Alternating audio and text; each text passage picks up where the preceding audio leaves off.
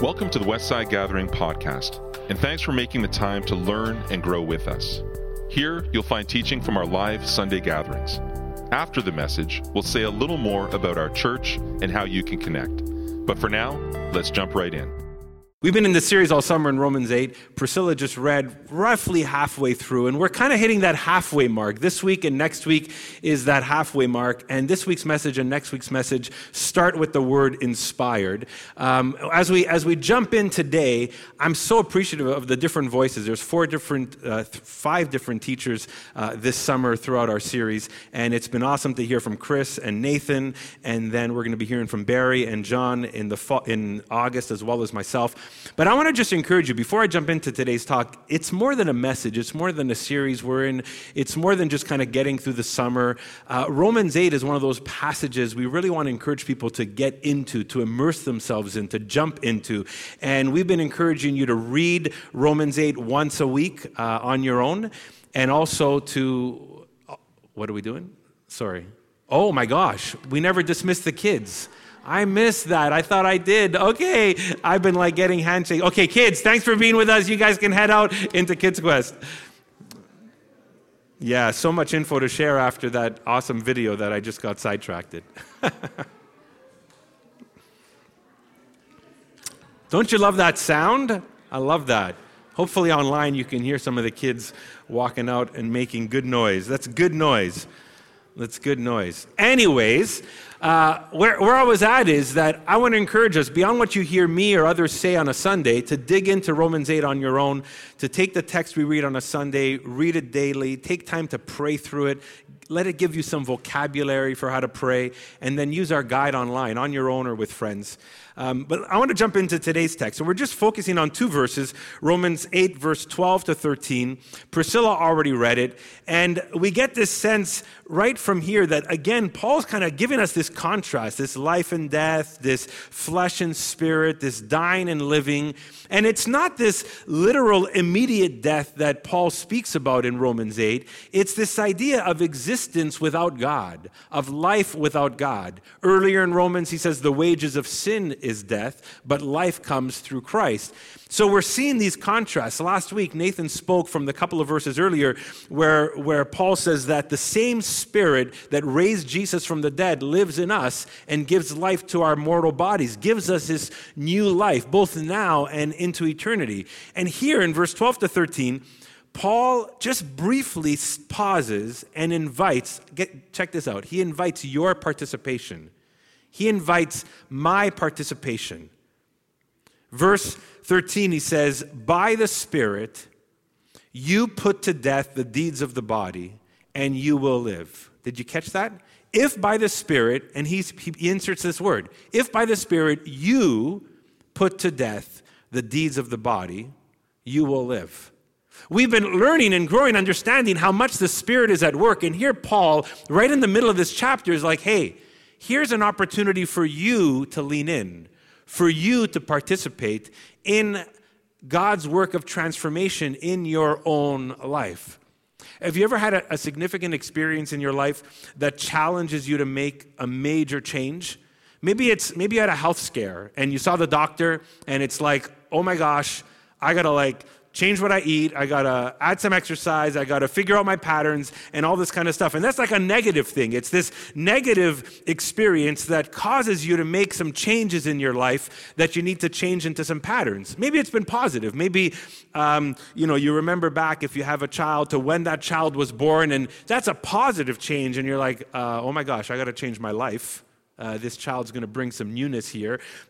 Maybe it's a new relationship and you're realizing, oh yeah, I can't just fill my time with all exactly the same things I filled it before. I have somebody new in my life. And so those are positive changes. Maybe it's a new opportunity or a new job. But here's the idea that all those things inspire us to make changes that align to some new vision that you're entering into. And this new vision, when we think about it in this text, is following Jesus. Paul is painting this big, beautiful picture of what it means to be in Christ and filled with the Holy Spirit. And that, if it's anything, is a significant experience. And it's a new vision for my life and for your life. And so I want to call today's talk Inspired Intentionality because of this. It's inspired because of the Spirit's work, but it's intentional because it requires my participation. And this new vision of life in Jesus and life into new creation will require cutting off old patterns. Not always, some are bad and some are just unnecessary and some just get in the way. When I first got married, I realized that I couldn't organize my life in exactly the same way because now Franco was in my life. And that was a good part of my life. That was a good addition. We were now married. This was a new part of our lives. And now we were entering this journey together. And I realized, well, there's some old patterns that will limit our relationship, that will limit pouring into her life. When we first had our first child, Andrew, I remember thinking, oh my gosh, what about these changes? And there were some changes that needed to be made. Some things that needed to be limited. Some things that needed to be cut off. And it was never meant for my floundering or our floundering. It was meant for flourishing, for this new life. Now, Christianity has often been influenced by the Reformation for good reasons. Back in the 15th century, Martin Luther was convicted with deep passion and brought this critique to the church culture of the time, which was mainly the Catholic Church. And the big idea there, without getting into a big history lesson, is that the church was leaning more and more into getting people to do stuff in order to feel like their faith was relevant or God loved them or they would make it into eternity in some sense. And so things like purgatory, things like indulgences, things like giving money for certain things.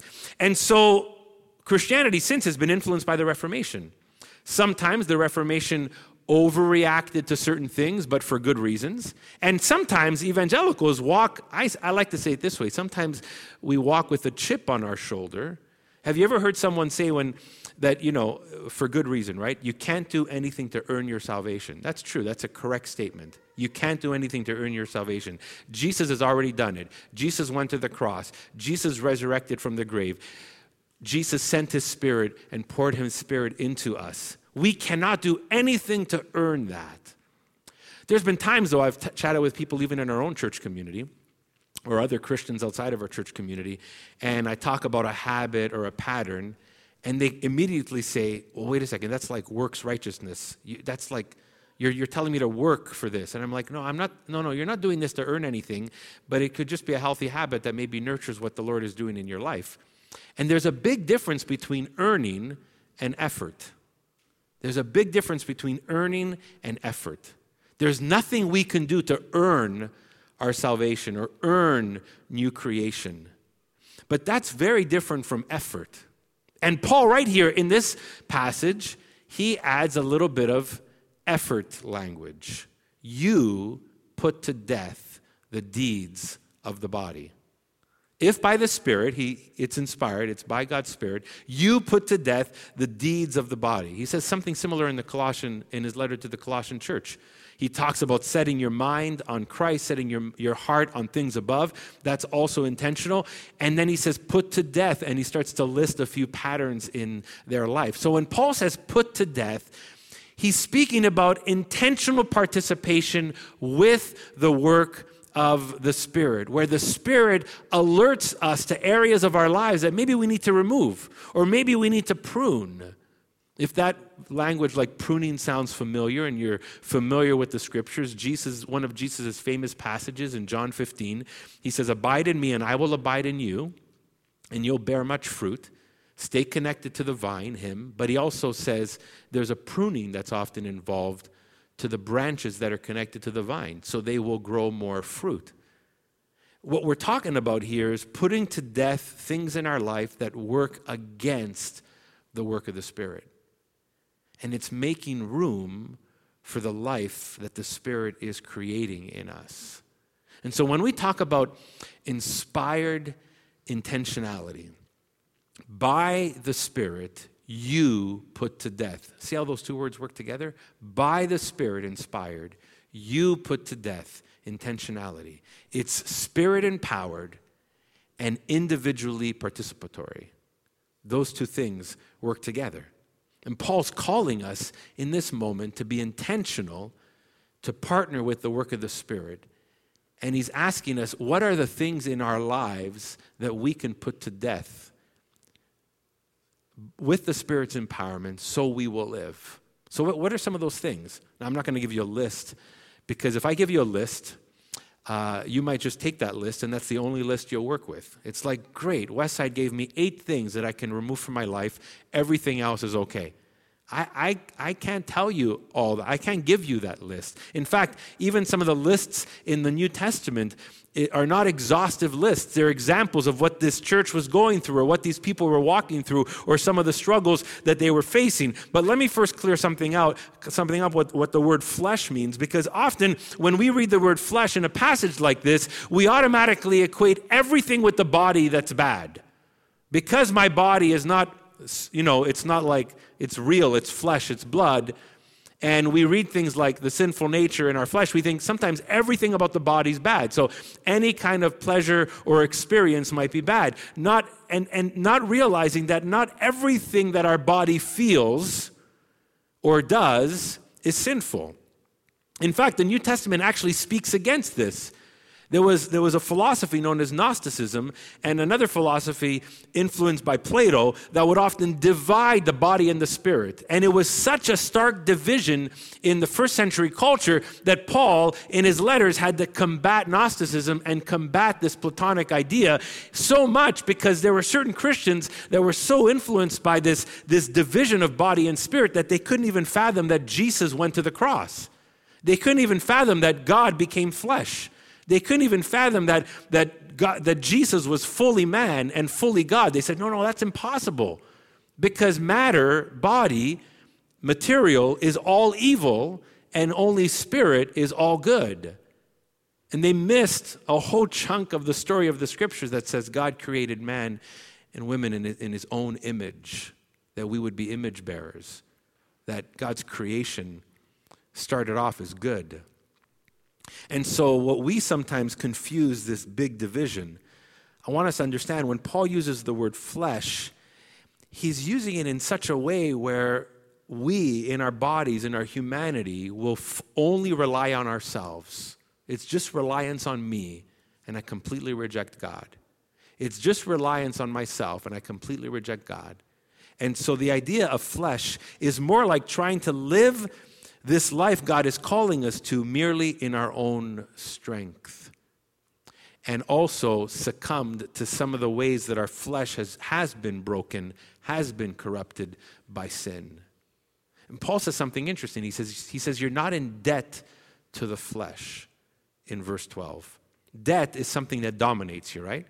I don't want to ask anybody's finances here, but if any of you have like a really big credit card debt right now, it's probably dominating your life, right? It probably dominates your mind. If you've been in debt in any part of your life, you know how much debt dominates.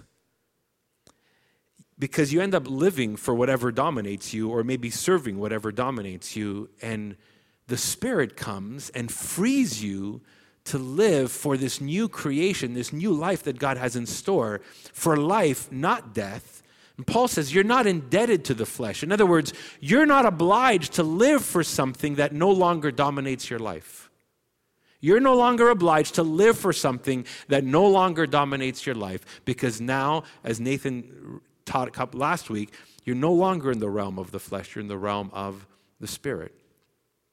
And so when he says, put to death the deeds of the body, don't mistake that for some strange theology that would ignore that the body is also created by God.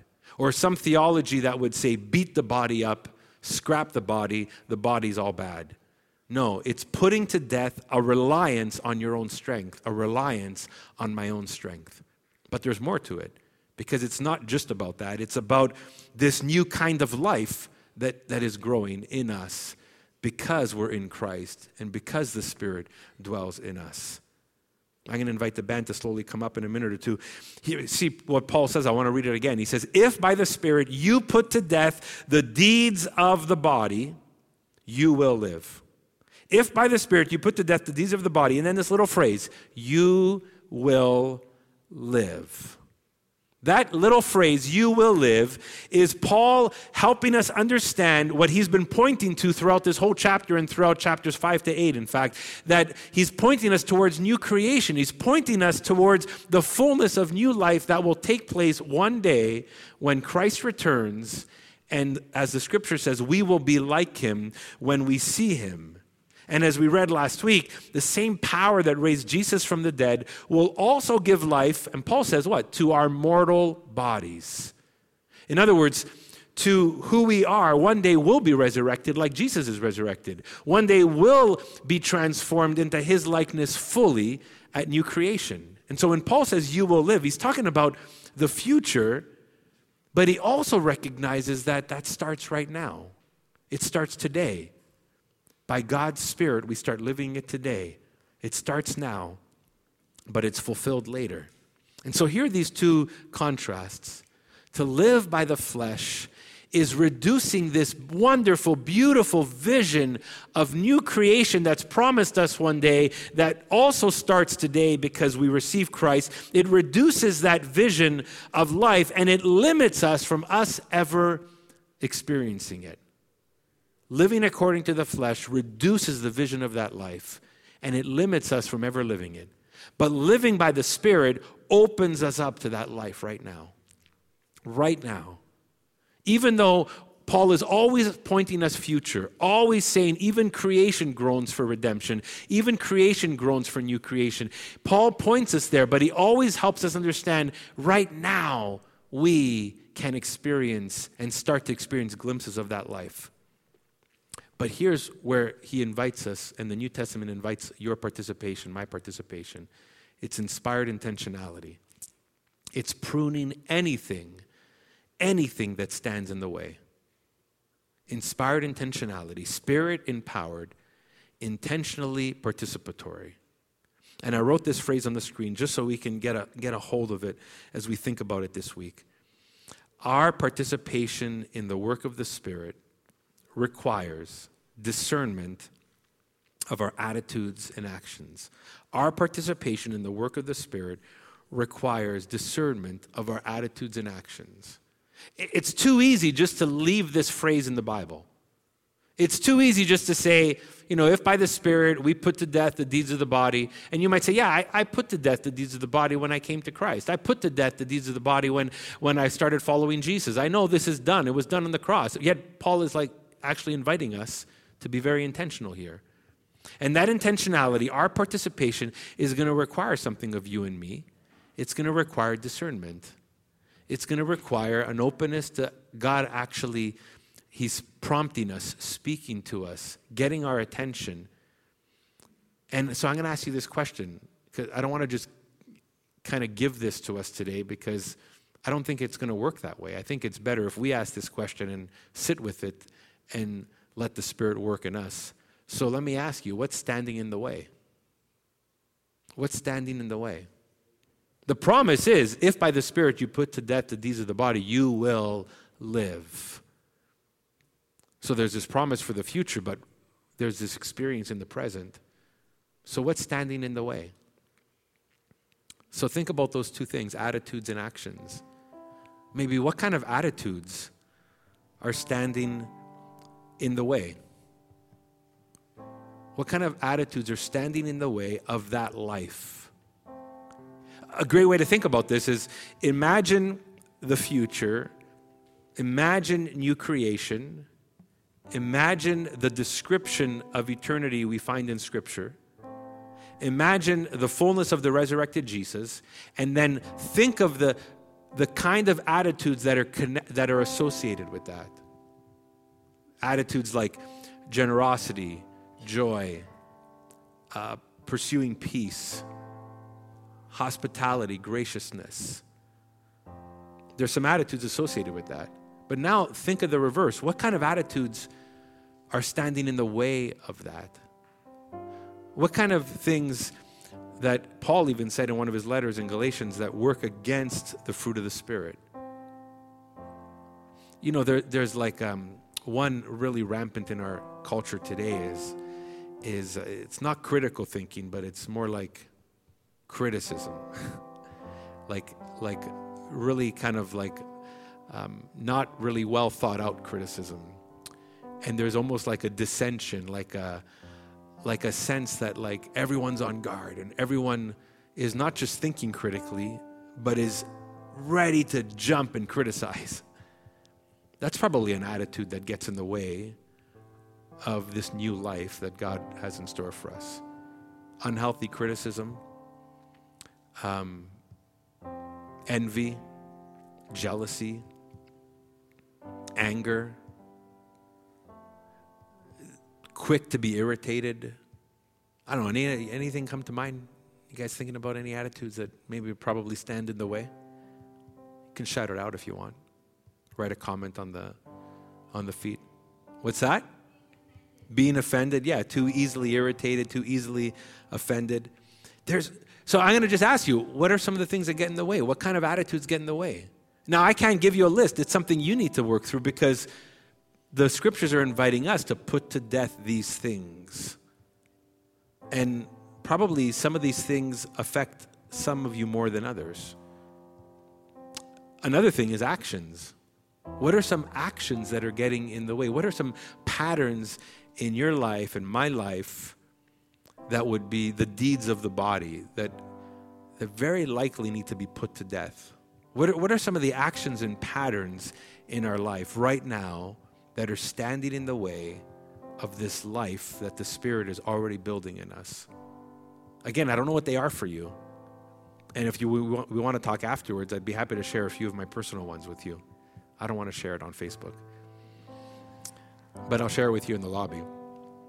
Because there's a whole bunch, there's definitely a handful of actions that we're engaged in that are stopping us from experiencing this new life. If you're struggling to think about this, before you pray about it, ask a friend. Ask a sibling. Ask a spouse. Ask a coworker. Say, hey, are there any attitudes or actions that you notice in my life that are pretty destructive?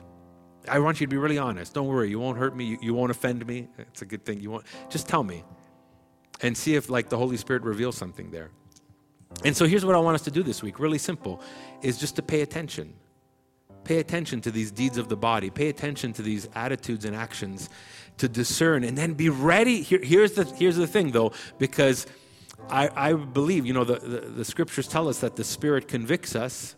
So I believe that when we're open, the Spirit's going to prompt us. So we can discern and we can get some understanding there. But the next step is the harder part. The next step is to be ready and willing to put them to death. Ready and willing to put them to death.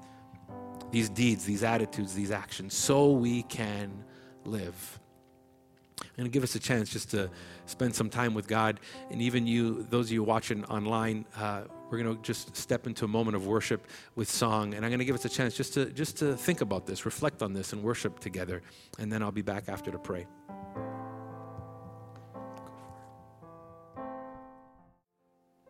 Let's pray together.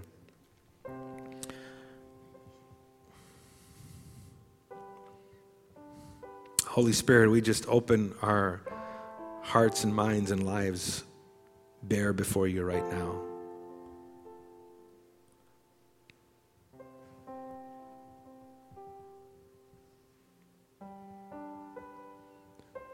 Help answer that question. Holy Spirit, what stands in the way? What attitude or action? What deed of the body? What over-reliance on self? God, we're desperate to hear, receive, discern a prompting from your Spirit for areas of our life right now that are standing in the way, that are an obstacle. We thank you that we are no longer indebted to the flesh, but we're overwhelmingly responsive to the work of your Spirit that dominates our life. And God, as you prompt us this week, as some of these things come to mind, oh God, give us the strength, the faith in both belief and action to not just discern, but respond and put to death, stop, let go, surrender. God, help us see the beautiful, bigger picture of new creation, of new life, of eternal life that is promised one day, but that is started already today as we respond to Christ and as we're filled with your Spirit. And God, help us to, even though we can't see it sometimes, recognize the beautiful, wonderful ways that the work of your Spirit will lead our lives in. We pray this in Jesus' name. Amen. Thanks for listening. We hope this message helps guide you on your spiritual journey of discovering the life and message of Jesus. We update this podcast weekly, so why not hit subscribe and journey with us? Who are we? Westside Gathering is a local church in the West Island of Montreal. We're a simple community of faith where we want you to feel welcome, even if you're not into church or religion. We meet every Sunday, but you can also find smaller groups, environments, and resources for all ages between Sundays. Find out more at westsidegathering.com. You can also find us on Facebook, Instagram, and Vimeo. We'd love to hear from you. Ask a question, ask for help, or let us know how we can pray for you. If you'd like to contribute financially, just go to westsidegathering.com/giving. Until next time, peace.